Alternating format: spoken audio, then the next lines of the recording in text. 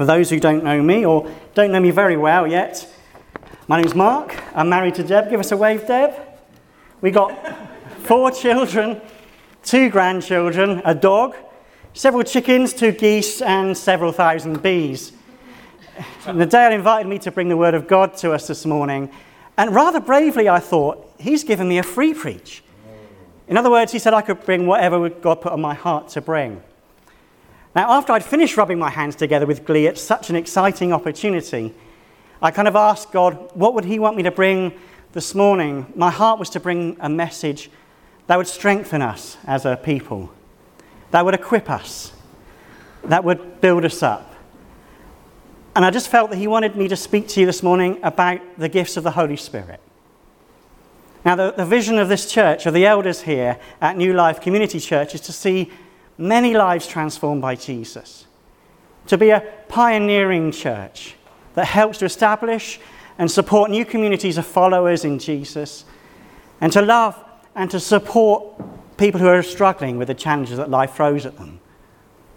And I strongly believe that the gifts of the Holy Spirit are really valuable in equipping us and strengthening us as we work out this vision together.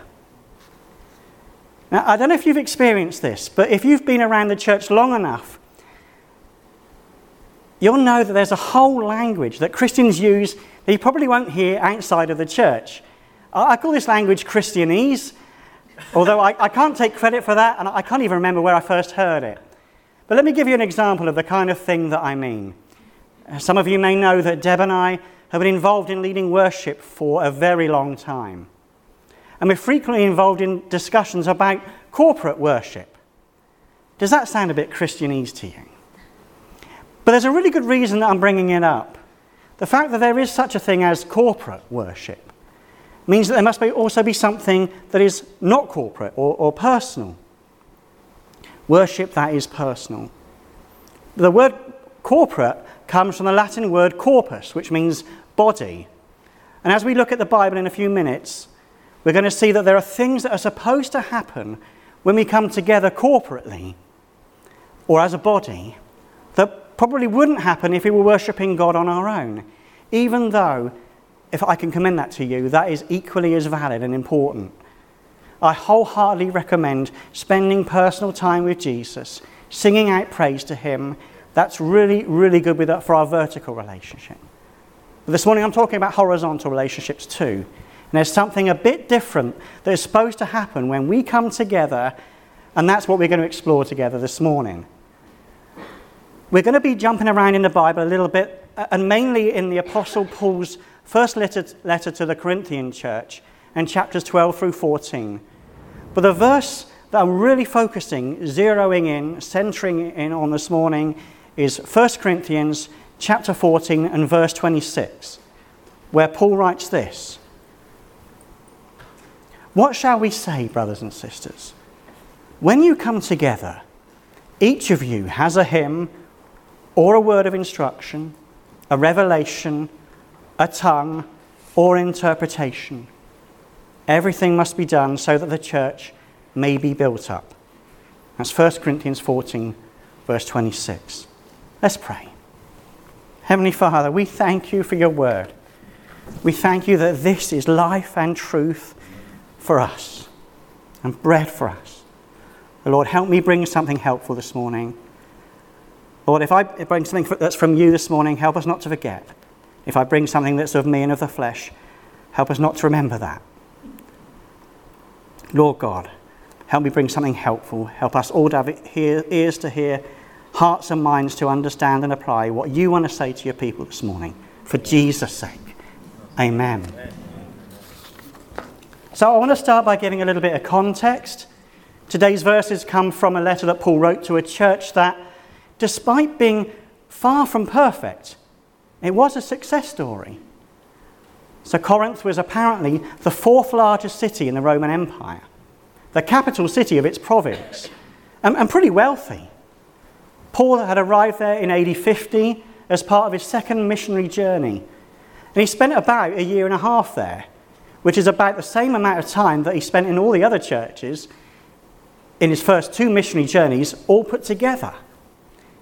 In other words, Paul had really given himself to this church. He had invested a lot of himself into this church. But roughly 3 years later, Paul receives a bit of news that kind of troubles him. And amongst other things, he learns that, in his own words, their meetings do more harm than good. And so he writes this letter as a response. Now the point is this. I want us to note right from the outset that this was a fruitful church, despite not being a perfect church. Because I don't know about you, but I find that really encouraging. It's all about grace. Grace is the reason that the church in Corinth bore much fruit despite its many flaws. We can get so caught up in having this overly romantic view of the early church because of the way that the gospel seems to explode and have impact. But it's really good to remember that the church was then, as it is now, made up of imperfect individuals who are in the process of being made into the likeness of Christ their Saviour, but who are not yet the finished article. And I, for one, find that really encouraging. So then it's about grace. And that's a good place to start, because the Greek word that we translate as spiritual gifts or gifts of the Holy Spirit is charismata. And that is literally grace gifts. Now, Paul writes, when you come together. Now, I take that to mean that Paul expects the church to come together as part of the normal Christian experience. He doesn't write, if you come together. He says, when, as though he expects that to be the case. And the writer to the Hebrews seems to agree with Paul, because he writes in Hebrews chapter 10 and verses 24 and 25, let us consider how we may spur one another on towards love and good deeds, not giving up meeting together, as some are in the habit of doing, but encouraging one another, and all the more as you see the day approaching. So then there's this expectation that the church ought to come together regularly so that we can encourage one another and spur each other on. So this is the first thing that I believe that God wants us to see this morning. And it's the importance of meeting together regularly. Now, Deb and I, we're really loving being part of New Life Community Church. And although we've had a particular affection for the church since it came into being, we've only recently been released into a position where we could come and actually get involved in what God is doing here and in our church family in Wimborne. Now, some of you know that before that, I was part of the leadership team at King's Church in Ringwood. And we had only recently gone back to face-to-face meetings, having spent the best part of 18 months doing our Sunday meetings via Zoom. Now, I know that the re-emergence from the COVID pandemic had a variety of effects on individuals. Some of us were really excited about meeting with other people, again, having been cooped up for so long. But others were really anxious about it. And many people who had never experienced social anxiety before were perhaps experiencing it for the first time. And I have to admit that even still, there are some social situations where I'm not completely comfortable yet. And there were people at the church that I was helping to lead who never came back after COVID. Now, there may be all kinds of reasons for that.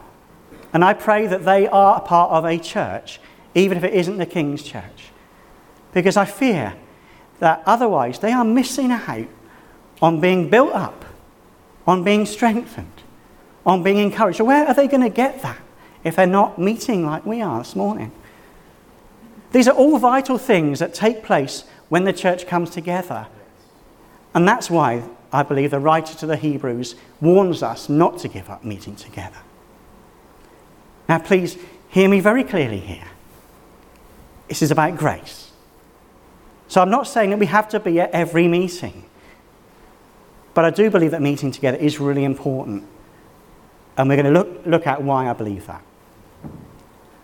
Now, second thing, and probably this is the most important thing I think that God wants us to hear this morning and take note of, is that each one of us has a part to play. Paul writes that when the church comes together, everyone has. It's a theme that he already developed in chapter 12. So I'm just going to read the first 11 verses of chapter 12 to you. Now, about the gifts of the Spirit, brothers and sisters, I do not want you to be uninformed. You know that when you were pagans, somehow or other you were influenced and led astray to dumb idols. Therefore, I want you to know that no one who is speaking by the Spirit of God says, Jesus be cursed, and no one can say Jesus is Lord except by the Holy Spirit. And there are different kinds of gifts, but the same Spirit distributes them. There are different kinds of service, but the same Lord. There are different kinds of working, but in all of them and in every one, it is the same God at work. Now to each one, the manifestation of the Spirit is given for the common good. To one there is given through the Spirit a message of wisdom, to another a message of knowledge by the means of the same Spirit, to another faith by the same Spirit, to another gifts of healing by that one Spirit, to another miraculous powers, to another prophecy, to another distinguishing between spirits, to another speaking in different kinds of tongues, and to still another the interpretation of tongues. All these are the work of one and the same Spirit, and he distributes each to each one just as he determines. Now, do you see the common thread that's running through these verses? Verse 6, in everyone. And then they're repeated, to one, to another, to still another. Paul spends the rest of that chapter developing the body of Christ as a metaphor for the church. The inference being that just as the body is made up of different but equally valuable parts, so it is with his church. We are not the same, but we can all contribute. It's about unity rather than uniformity. Unity in diversity. Now there's at least a whole sermon just in those verses, which I haven't got time to develop today. But for the moment, can we just note that Paul's observation is that the meetings were not to be dominated by a single voice, with the majority of the congregation reduced to simply spectators. But it should be a place where anyone in the room could start a song or bring a contribution that might shape the trajectory of the worship. And that, I believe, is what he means when he writes, everyone has. And we saw in those verses that there are a variety of spiritual gifts that we might bring. And I just want to, I can only just scratch the surface this morning. But I just want to bring a brief overview and then spend a bit more time on a couple of gifts that Paul seems to single out in his letter. Now, I'm happy to talk about this in more detail, or you might feel more comfortable going to one of the elders. That's fine. I'm sure they'd be happy to talk it through with you in greater detail.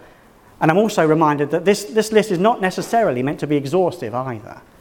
But for what it's worth, this is my take. Firstly, they are gifts of grace from a father who loves his children. They are given. They're gifts. They're given. They're not earned. They are not badges of spiritual honour. Neither necessarily are they a mark of spiritual maturity. God can work in and through anyone he sovereignly chooses, whether they've been a Christian for a day or a lifetime. Also, these gifts are supernatural gifts.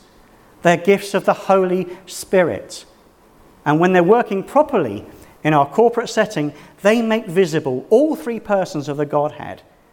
The invisible character of God the Father is seen in the body of Jesus Christ, which is now his church. And they're seen in this body by the power of the Holy Spirit. We can't operate in these gifts without the Spirit's power. So that being the case, this message of wisdom must refer to wisdom in our list that's more than just a learned wisdom, gained through experience, for example, even though, of course, that does have value. I think it's a bit more like the time in John's Gospel in chapter 8, when some Pharisees bring a woman who's been caught in adultery, and they try and trap Jesus into saying something that they could use against him. They refer to the law, which says she ought to be stoned, and they push Jesus for an answer. So picking up the story at verse 7 of John chapter 8, they kept demanding an answer, So he, that's Jesus, stood up again and said, "All right, but let the one who's never sinned throw the first stone." Then he stooped down again and wrote in the dust. And when the accusers heard this, they slipped away one by one, beginning with the oldest, until only Jesus was left in the middle with the woman. Then Jesus stood up again and said to the woman, "Where are your accusers? Didn't even one of them condemn you?" "No, Lord," she said. And Jesus said, "Neither do I. Go and sin no more." And I believe Jesus was operating in the supernatural message of wisdom in that context. So when it comes to the message or word of knowledge, I want to suggest it's a bit like when Jesus meets a Samaritan woman at Jacob's well in John chapter 4. And even though he's apparently never met her before, nevertheless, he was able to tell her, "You've had 5 husbands, and you aren't even married to the man you're living with now." And the faith referred to in verse 9, I don't believe that's the same as saving faith, although that also is a gift of grace. I think it's more like a surge of faith to see God responding in power in a particular situation. And although not necessarily the same as working of miracles, it might accompany the working of miracles, and it might accompany a healing, or as a response to a word of knowledge. In fact, in my limited experience, a word of knowledge, a gift of faith, and a gift of healing can all work together. So maybe God in his love reveals to somebody some illness or pain. That's a word of knowledge. And then he imparts faith so that someone comes and prays for that person and for healing.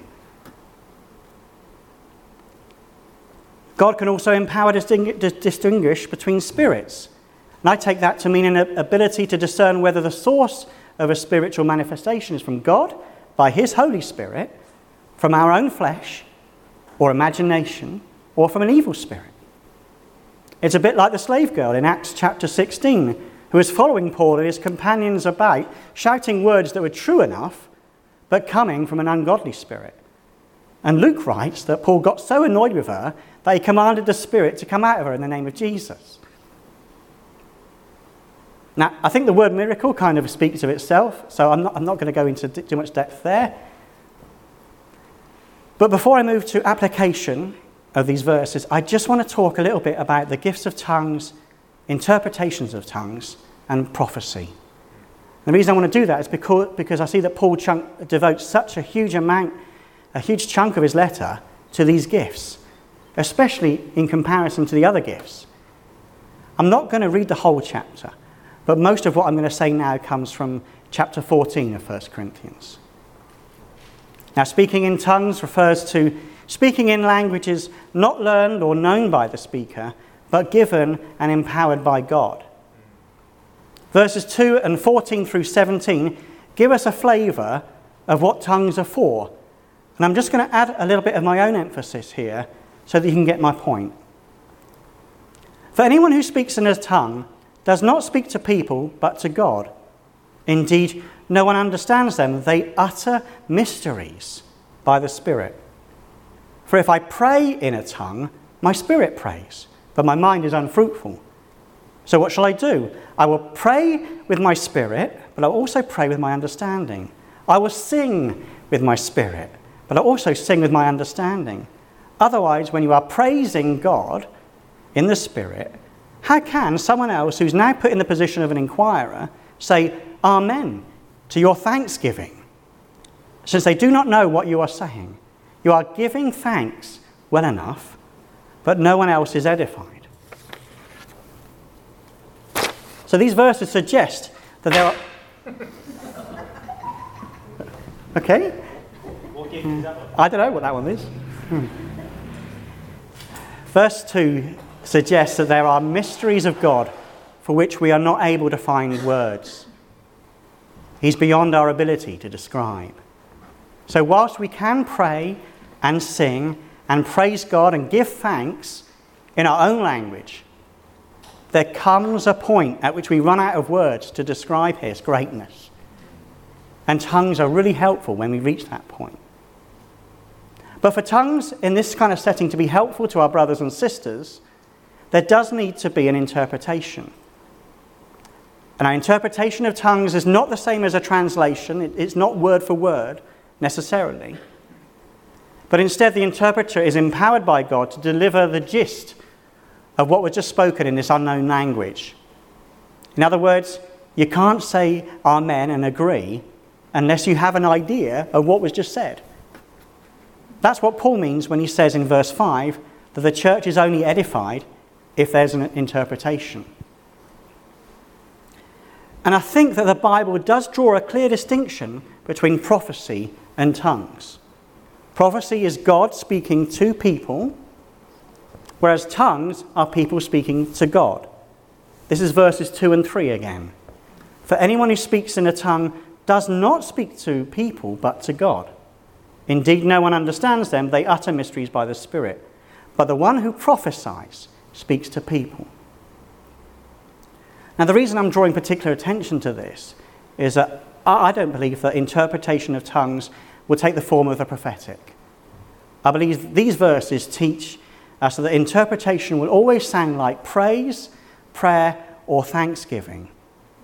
Now, it does often seem to be the case that tongues will be a catalyst for the other gifts, and you often get a prophecy off the back of tongues. But I don't believe from what I see in these verses that an interpretation will ever sound like God encouraging his people, but it was going to sound a bit more like praise. Prophecy, however, is God speaking to people. Here's verse 3 again. But the one who prophesies speaks to people for their strengthening, for their encouraging and comfort.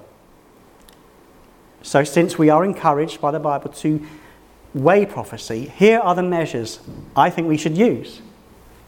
Did the prophetic word strengthen, encourage, or comfort you? And I'm going to add instruct as well because of verse 31. So if you didn't feel strengthened or encouraged or comforted or instructed, then we might have to ask, was that of God? Or it might not just have been for you. But it's good to weigh these things. And these are the measures I think we should use. And there's so much more that I could say about prophecy, but that's perhaps for another occasion. Suffice to say that Paul clearly had a very high opinion of it, because he suggests that we eagerly desire it. And I've not even touched on the fact that we are encouraged to operate all these gifts in agape love, the passage so beloved at weddings, including my own wedding, from 1 Corinthians chapter 13. I've really only scratched the surface here, because what I really want to do is to move to some application. We can return to worshiping and give God an opportunity to work in us and through us and put all this into practice. Because I don't think that a lot of this is going to be new to many of you. But I do think for some reason that God is bringing this back to the forefront of our thinking. For some reason. I keep coming back to the verse that God really laid on my heart this morning. When you come together, each of you has a hymn, or a word of instruction, or a revelation, or a tongue, or an interpretation. Everything must be done so that the church may be built up. All these things must be done so that the church may be built up. That's God's purpose in granting these gifts to his people. It's so that we can build one another up. The church is made stronger when the gifts of the Spirit are operating properly. We're right back at what it means to worship corporately. We're right back at what it means to be a body. See, Jesus did have a physical body, one like yours and mine. He kind of stepped out of heaven and he clothed himself in frail humanity. The creator of the universe and everything in it became a baby, grew to manhood, lived a perfect life, and he died without having ever sinned. And the same Spirit that miraculously enabled a virgin to conceive, that same Spirit who gave him life, raised he who died on a cross to eternal life. So whilst Jesus walked on earth in his physical body, he began a work to declare and demonstrate that the kingdom of God wasn't just nebulously out there, but had actually arrived amongst us. And he established his church to be a different kind of body that would continue that kingdom work, which at NLCC looks like seeing lives transformed by his love, and seeing these lives established and supported in communities, and seeing those communities loving and supporting people who find life challenging. Now, when I was preparing this message, I felt God speak to me prophetically through, as he often does, kind of like everyday objects. Now, I have to confess that I'm a bit of a geek. I love all kinds of geeky things, and you'll no doubt work out for yourselves if you spend any kind of time with me. But one of the things that I geek out over is technology. So, for example, I was quite an early adopter of the iPhone. I think I got my first iPhone back in 2008. So I reckon over the last 14 years or so, I've kind of got used to having to charge it up.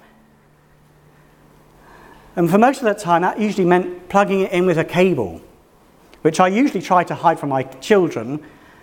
I don't know what they do to them. They just seem to destroy them.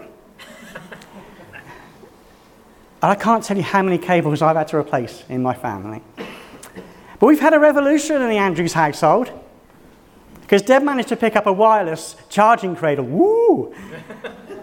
And I think it was from the middle at Lidl, or maybe it was Aldi. Anyway, it was a bargain. So most nights I put my phone in its cradle, and in the morning, miraculously, it's fully charged. I didn't have to plug a cable in. Happy days.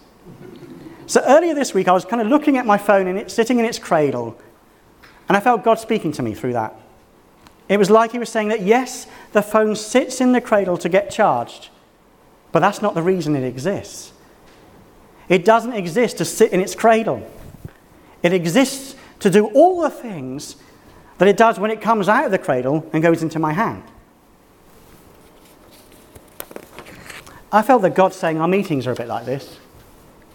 As important as our meetings are, whether it be the Sunday meeting or a midweek meeting or a prayer meeting, whenever we come together, that's not why the church exists.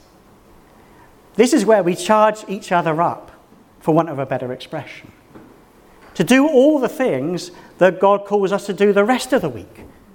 Amen. When we're out in the world, with our families, with our friends, with our work colleagues, with our school and our college friends.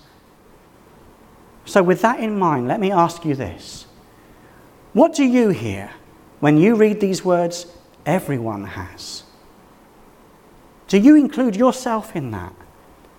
Are you coming to the meetings expectant that God might want to bring some form of contribution through you? What if he wanted you to speak out some praise in a tongue or bring an interpretation? Do you believe that he might give you a word of knowledge for somebody? Now, please hear me again. The Bible teaches that there is no condemnation for those who are in Christ Jesus. So please do not hear in my questions any condemnation. But maybe the Holy Spirit is prompting you. And maybe at some intellectual level, you agree with this teaching, but you're kind of just a bit afraid of moving out of your comfort zone. That's okay. If you're in a small group, that could be a really, really good place to practice moving in these gifts. In a setting that's somewhat less intimidating, perhaps, than something like this. So you can practice there. Perhaps put some appropriate music on in the background. It can be a really helpful tool. For example, in 2 Kings chapter 3, the prophet Elisha calls for a harpist to play whilst he prophesies against Moab. And can I encourage you to practice speaking in tongues and praying in tongues as part of your personal worship? So that when we do come together, and let's just be prepared, it might get messy. Particularly if you've not done this kind of thing before. That's okay. Because we're going to trust our meeting leaders and our hosts, our anchors, whatever we like to call them. They're operating under the authority of the elders to kind of help us bring our contributions in an orderly fashion. Because Paul instructs us to bring 2 or 3 contributions at a time, then have an opportunity to reflect and weigh on what has just been brought. And for some of us, I know how manic Sundays can be. Just getting here can feel like a victory for some of us. I get that. But perhaps for whatever reason, you're being stirred to be expectant to see God doing even more amazing things amongst us. Let's be thankful for what he has done, but also believe that he wants to do even more for the sake of those around us who do not yet know him, and to sustain, encourage, and strengthen those of us who do yet know him. So do we want to see our brothers and sisters built up and encouraged in the faith? Yes. Then let's come prepared that our loving Father might want to glorify his Son by using us to do that very building up and encouraging by the power of his Spirit. For Jesus' sake, amen. Now, we're going to go back into a time of worship in a minute. I'll get the band back up. There are several groups of people that kind of come to my mind this morning that might need to respond to this.